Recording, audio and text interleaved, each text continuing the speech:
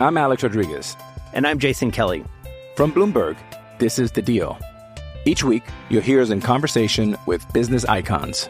This show will explore deal-making across sports, media, and entertainment. That is a harsh lesson in business. Sports is not as simple as bringing a bunch of big names together. I didn't want to do another stomp you out speech. It opened up so many more doors. The show is called The Deal. Listen to The Deal. Listen to The Deal on Spotify.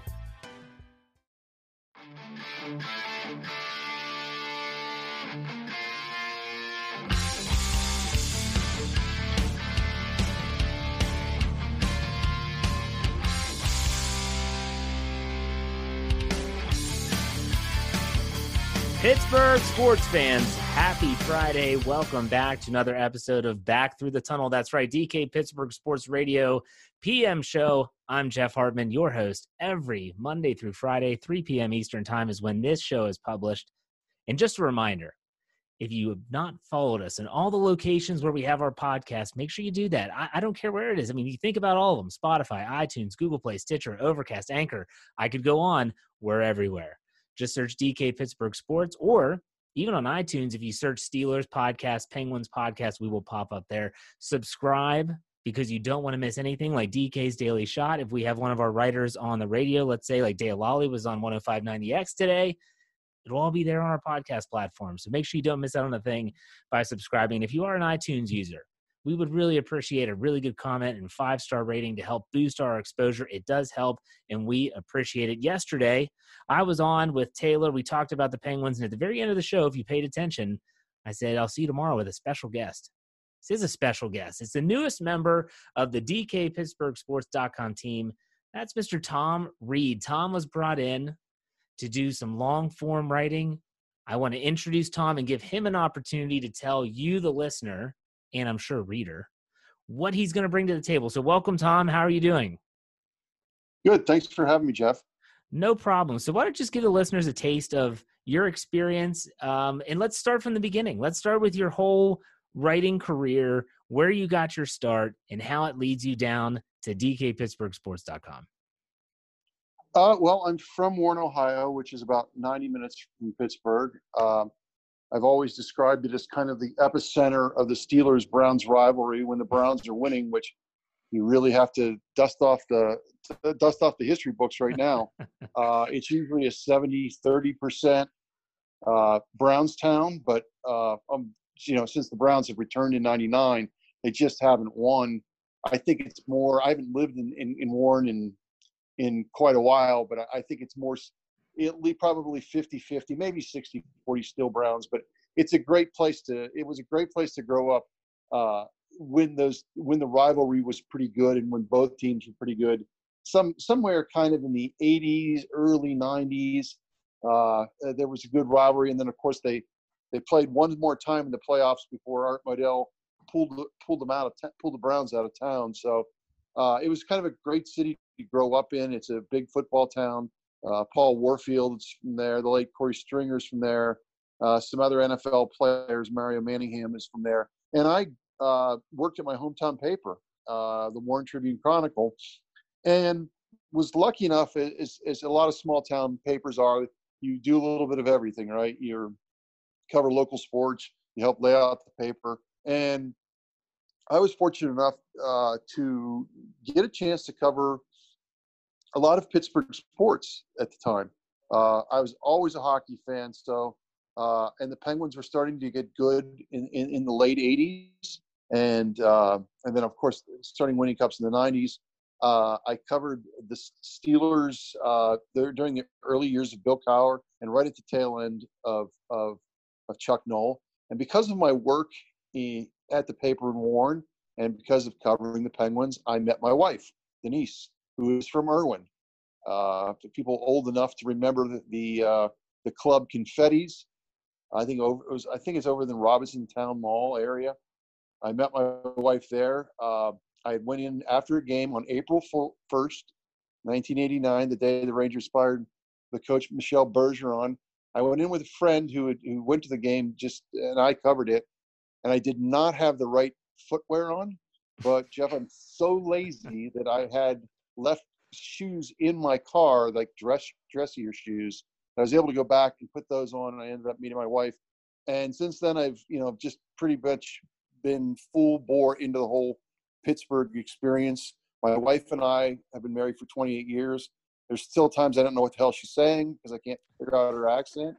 But it's been a fun ride, and it's kind of neat how this has kind of come full circle now that, coming back here after stops in Akron, the Beacon Journal, the Columbus Dispatch, the Cleveland Plain Dealer, and with the Athletic, and now a chance to again cover Pittsburgh sports, which I've always loved the city, love the people, I even love my in-laws. So I'm kind of excited for the opportunity to kind of get back and get back to kind of my roots as far as covering pro teams. It's really cool to hear that. Now, just out of curiosity, I am from Wheeling, West Virginia. I don't live there now. I live in Maryland, but I'm from Wheeling, West Virginia. Where is Warren in relation to like the Canton area? I'm trying to get my bearings in the large state of Ohio. Yeah. It's right. It's right on the border. It's right. It's northeast, not quite up all the way to Ashtabula, but it's right by Youngstown. If you know where Youngstown is. I do very much. Just like 10. Where I grew up was like 15 minutes to the border in Sharon, Pennsylvania. Okay. So we were right there. Like I said, it took 90 minutes just right across the turnpike, down 79 and 376 to get down to the Igloo. It will always be the Igloo to me. It was a special place. That was a special place. It was a special place, and I as much as I like the new arena, just so many good memories of covering games. And even going to some concerts at the Civic Arena. But yeah, so that's kind of where Warren and Youngstown are right there on the PA border. That's awesome. Now, I did read your welcome article, and it's on the website for anyone that can go, dkpittsburghsports.com. It's completely free. You can read it. And I had to laugh out loud. I want you to tell the listeners the story about the game that you went to, the hockey game that you went to, and the giveaway that the Penguins were giving out at the time, because I found it absolutely hysterical. Yeah, how old are you, Jeff? I'm 37 years old. So yeah. Right. So yeah, even now we laugh. So it was a game, I believe, in the 82-83 season. The Penguins weren't very good, although they were coming off a playoff year. But it wasn't a very good team. They were basically, the next 2 years were spent basically waiting to get Mario Lemieux. Tanking on purpose. But back in those days, I mean, it wasn't that uncommon for major sporting events and, some games to have giveaways of cigarettes. And there was funny things after the story ran, about 7 or 8 people sent me stuff from like Hartford and other places that said, yes, we did that too. And here's a hat with Salem on it. But anyway, yeah, they passed out cigarettes, to packs of cigarettes. I think it might have been opening night, to people that at least looked 18 years old. I don't remember, but we still laugh about it to this day. And it's funny because my friend Smitty, on the way home, and one of the funny things about people that live outside of Pittsburgh, especially in Ohio, the first 15 times they go to Pittsburgh, they never come back the same way. It took us like 20 trips to Pittsburgh to finally figure out, all right, once we go back through the Fort Pitt Tunnel, right, where are we going? Why can't we get back the same way that we came down? We always know how to come down. We don't know how to get out. But on one of those trips home, I can remember he was really really into heavy metal and speed metal, was listening to like Maggot Brain. And I was like asleep in the front. My friends, I think, were asleep in the back. And we're drifting off the side of the road. And I look up, and my friends was smoking one of these cigarettes. We can't decide if it was a Lucky Strike or Winston or whatever it was. But the cigarette butt fell into his lap and kind of woke him up. And he pulled the car off the berm and back onto the road. We were like the only car on the road at that time, because it was like 1 a.m. We should have been home like 2 hours earlier. We couldn't figure out how the hell to get out of Pittsburgh. So that is my cigarette. That's how cigarettes saved my life. You're a storyteller. You can tell it in your writing. You can tell it by the way you talk. I do have to ask before we go to our first break. You've covered Pittsburgh sports before, and you've covered a lot of different teams. What is one of the craziest stories that you've maybe that you have, that you've witnessed in a locker room, or maybe it's an interaction with a player or a coach. Can you think back, and I'm putting you on the spot here. I didn't mean to do that, but I just came to my mind. It's like, what would be one of the craziest stories that you've witnessed covering, whether it's the Penguins or Steelers? Wow. And this was probably a common occurrence with the Steelers. I can remember a Steelers game back in the mid-90s when the team was pretty good. That was the Blitzburg age. Yeah. Mm-hmm. And they beat a team like Carolina or somebody that wasn't very good, or it was a team they should have won by 20 or 30 points. And they just made so many mistakes offensively. This might have been the Bubby Brister era. I'm not quite sure. But the defense played great, but the offense kept turning the ball over. And anyone who had ever covered the Steelers remembers Greg Lloyd in the locker room. And Greg Lloyd just went crazy, and he just kept repeating the same thing over and over again. And, a lot of times guys will be very, very diplomatic when talking about the other side of the ball.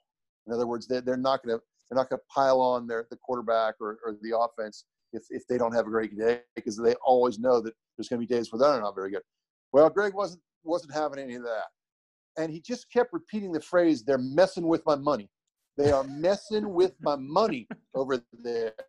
We should have won this game easier. They're messing with my money." And I'm just standing there thinking, oh my God, I could just take a swing at somebody at any second, which is kind of what made him a good player, right? A little unhinged at times, but he just kept repeating that phrase over and over again. They're messing with my money. And I thought, oh my gosh. And I was just a young reporter at the time, and I'm like, is this like this every week? But yeah, Greg could be quite the interview. You could imagine. I say this all the time. When you think about some of the characters that have been, especially with the Pittsburgh Steelers, even since those 90s teams, could you imagine if someone like Greg Lloyd or someone like Joey Porter had access to social media today? I mean, could you imagine? Yeah. Could you imagine the Twitter feed? It would be incredible. Well, I will tell you this one other story real quick, and this is since you mentioned Twitter in the locker room. I think his name this year I was covering the Browns in Denver, and I was waiting to talk to, I believe his first name was Jerome. I may be wrong on this. Whitehead. He was a Browns safety who played the game with a broken thumb.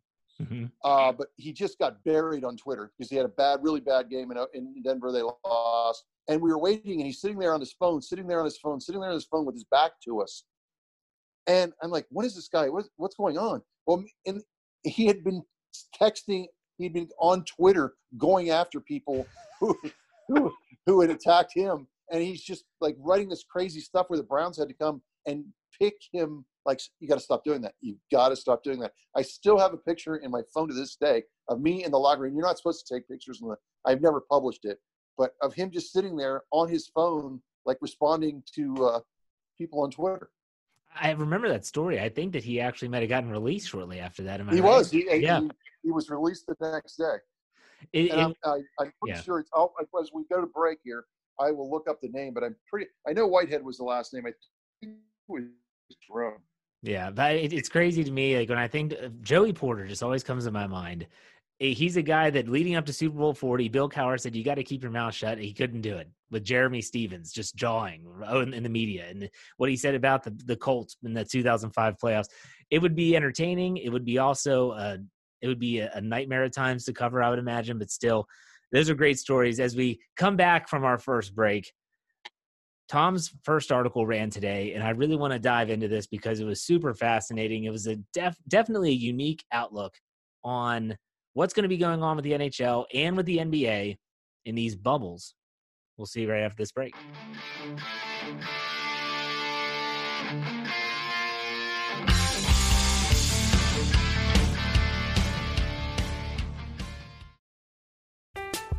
I'm Alex Rodriguez.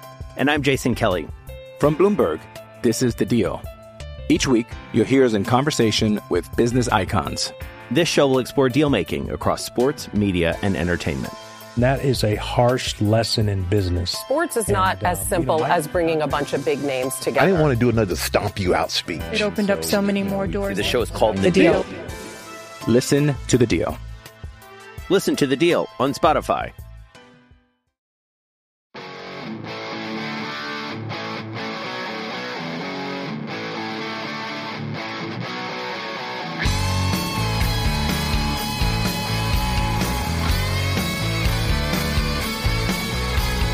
We're back. Pittsburgh fans with Tom Reed, newest member of the DK Pittsburgh sports team. And his debut article ran today. And I got to be honest, if you haven't read it, you need to go there and you need to read it. Okay. And if you have to pony up the 99 cents for a free month, then you pony up the 99 cents. Okay. I mean, you can find that in the cushions of your couch probably, because it's worth the read. Tom, I want to give you an opportunity to let the readers give them a little taste of what you wrote about, because like I said, leading into the break I would have never thought, when you think about these teams that are going to be in hub cities or bubbles, as the NBA is calling it, you would never think about what you wrote about. At least I wouldn't. So why don't you go ahead and kind of lead into it? Well, so much of what we've talked about, and rightly so, is if they're going to be able to pull these playoffs off in these hub cities in hockey, in Edmonton and Toronto, apparently, and in the NBA in Orlando, is a lot of testing. The obviously the physical health of these athletes and coaches and management and supporting staff comes first. And if they can't guarantee that, they're probably not going to be able to play anyway. But one of the things that has kind of intrigued me since all this talk about the playing in bubbles started was kind of the mental part of this, as far as leaving your family for a couple months, dealing with isolation. Now, isolation is a relative term here. If it's like 30 blocks or 40 blocks of an area, you think, well, that's not isolation, but you can't go out anywhere past that, or you risk exposing yourself and your teammates to the virus. And basically what it's kind of like to live in a bubble for a couple months. If the Penguins fans hope that the Penguins are in there for a couple of months, because the longer that they're in there, that means the farther and farther they're going. But it does take a mental toll on this. And that's what I wrote about. I ended up reaching out to people that have been, they're called biospherians, the people that have been in Biosphere 2, that spent 2 years in isolation. And we're talking about having 3 acres of area. Spoke to people that have been isolated in a desert in Utah that was kind of replicating like what it would be like on Mars. And then talked to some researchers who have done extensive research on astronauts and cosmonauts and people that have gone to the South Pole and have isolated themselves. And one of the big points of the story is how quickly, as good of friends as people can be, isolation can wear on you, and it can cause friction. One of the Jane Pointer, who was the biospherian, was saying that mountains can make them into molehills, can be made into mountains really quick, and people can start bickering after a couple of weeks. Now, they were in there for 2 years, but she was saying it didn't take very long to experience this problems in the discord, and they all thought they would be fine. So this is one of those things that I find it very interesting that some teams, and I'm sure the Penguins are the same way, have probably researched this. They probably have some mental health people available for players or coaches to just kind of be on the lookout for this kind of stuff, because it sounds like this is the kind of stuff that can crop up, especially in a really pressure-packed time of the year. These are going to be playoffs or play-ins, and just the kind of the mental side of what these guys are going to be going against. Yeah, I mean, you bring up the isolation, and I would assume that they're not going to have these players with roommates. I would assume that they would give them a space. I mean, we don't know this for sure unless you found out that they're not going to be, okay, Sidney Crosby, you and Evgeny Malkin have to go back to your room 325 every single day after practice, and you're going to be there. I mean, they would get so sick and tired of each other. I mean, it's not like a road trip.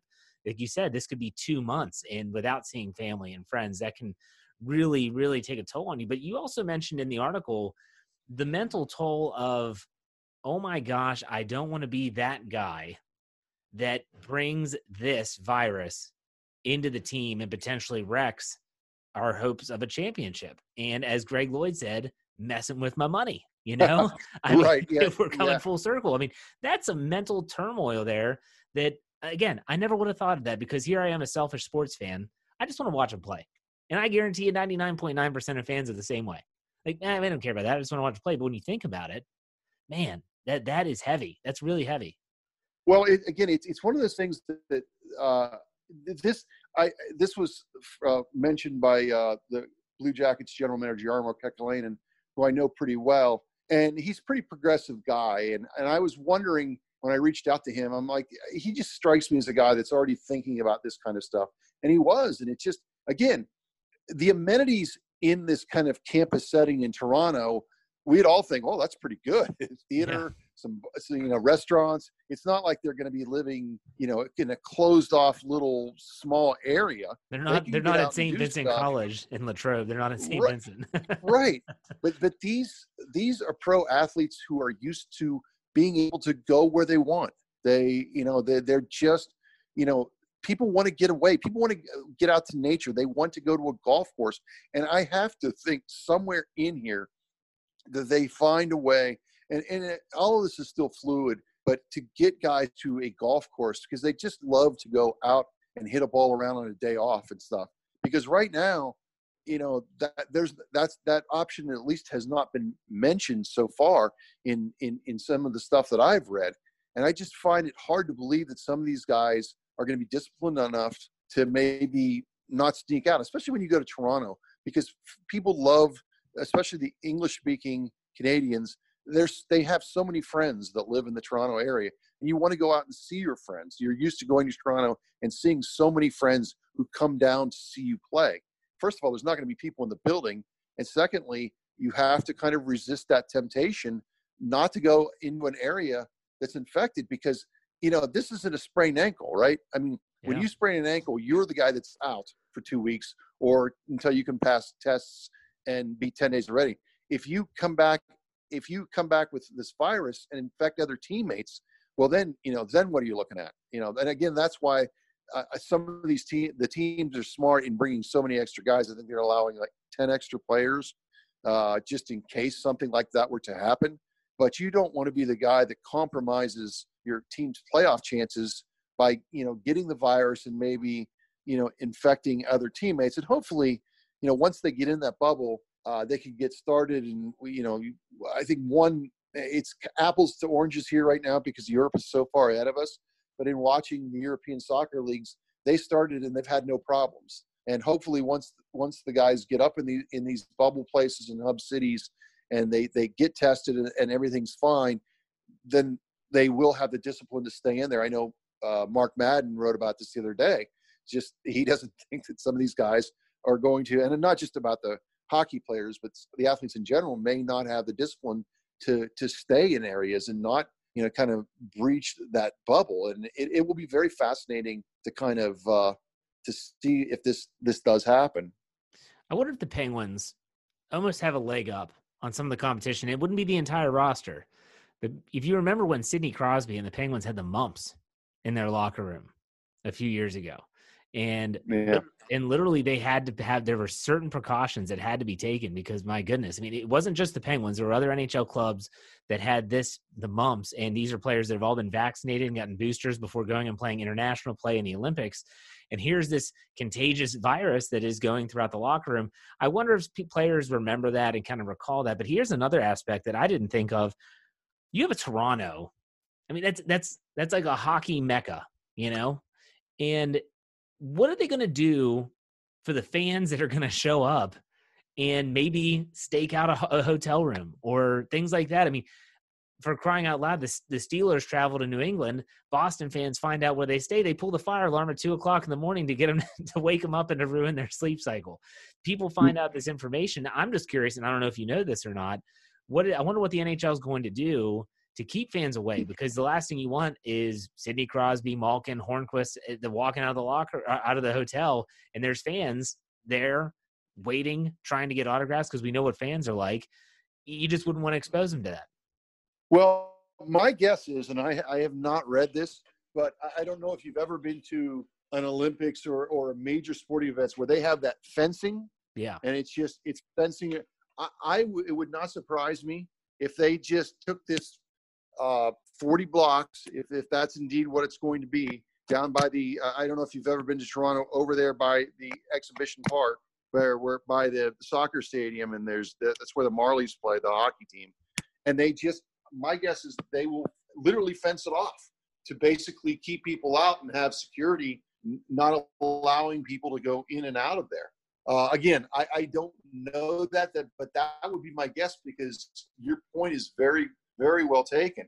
Because we do know fans love to try to be around, to get autographs, have any kind of interaction with athletes, and you can't have that. So my guess is there's almost probably going to be some kind of, if not a wall, some kind of fencing to keep people out. It's going to be interesting. And after reading your article, it really was just – it's a whole new layer. You know, you talk about the stress of the virus itself and the testing precautions, and everyone's talking about the physical safety. You don't really think about the mental side. So again, I'm going to tell our listeners, by all means, go to dkpittsburghsports.com, check out that article that ran today. It'll be on the site for a while. And if you have to pony up 99 cents for a month, you pony up 99 cents. I guarantee it's well worth it. But I want to let you go, Tom. We're about at the time. I want to give you an opportunity, though, because you're new to the program and you're new to our website, to plug your social media. What's your Twitter account so people can go on there and follow you so they don't miss a thing? Sure. One thing I want to say before my first correction, DK Pittsburgh Sports. It's Jermaine Whitehead. It was not Jerome. That's why I looked it up during our commercial break.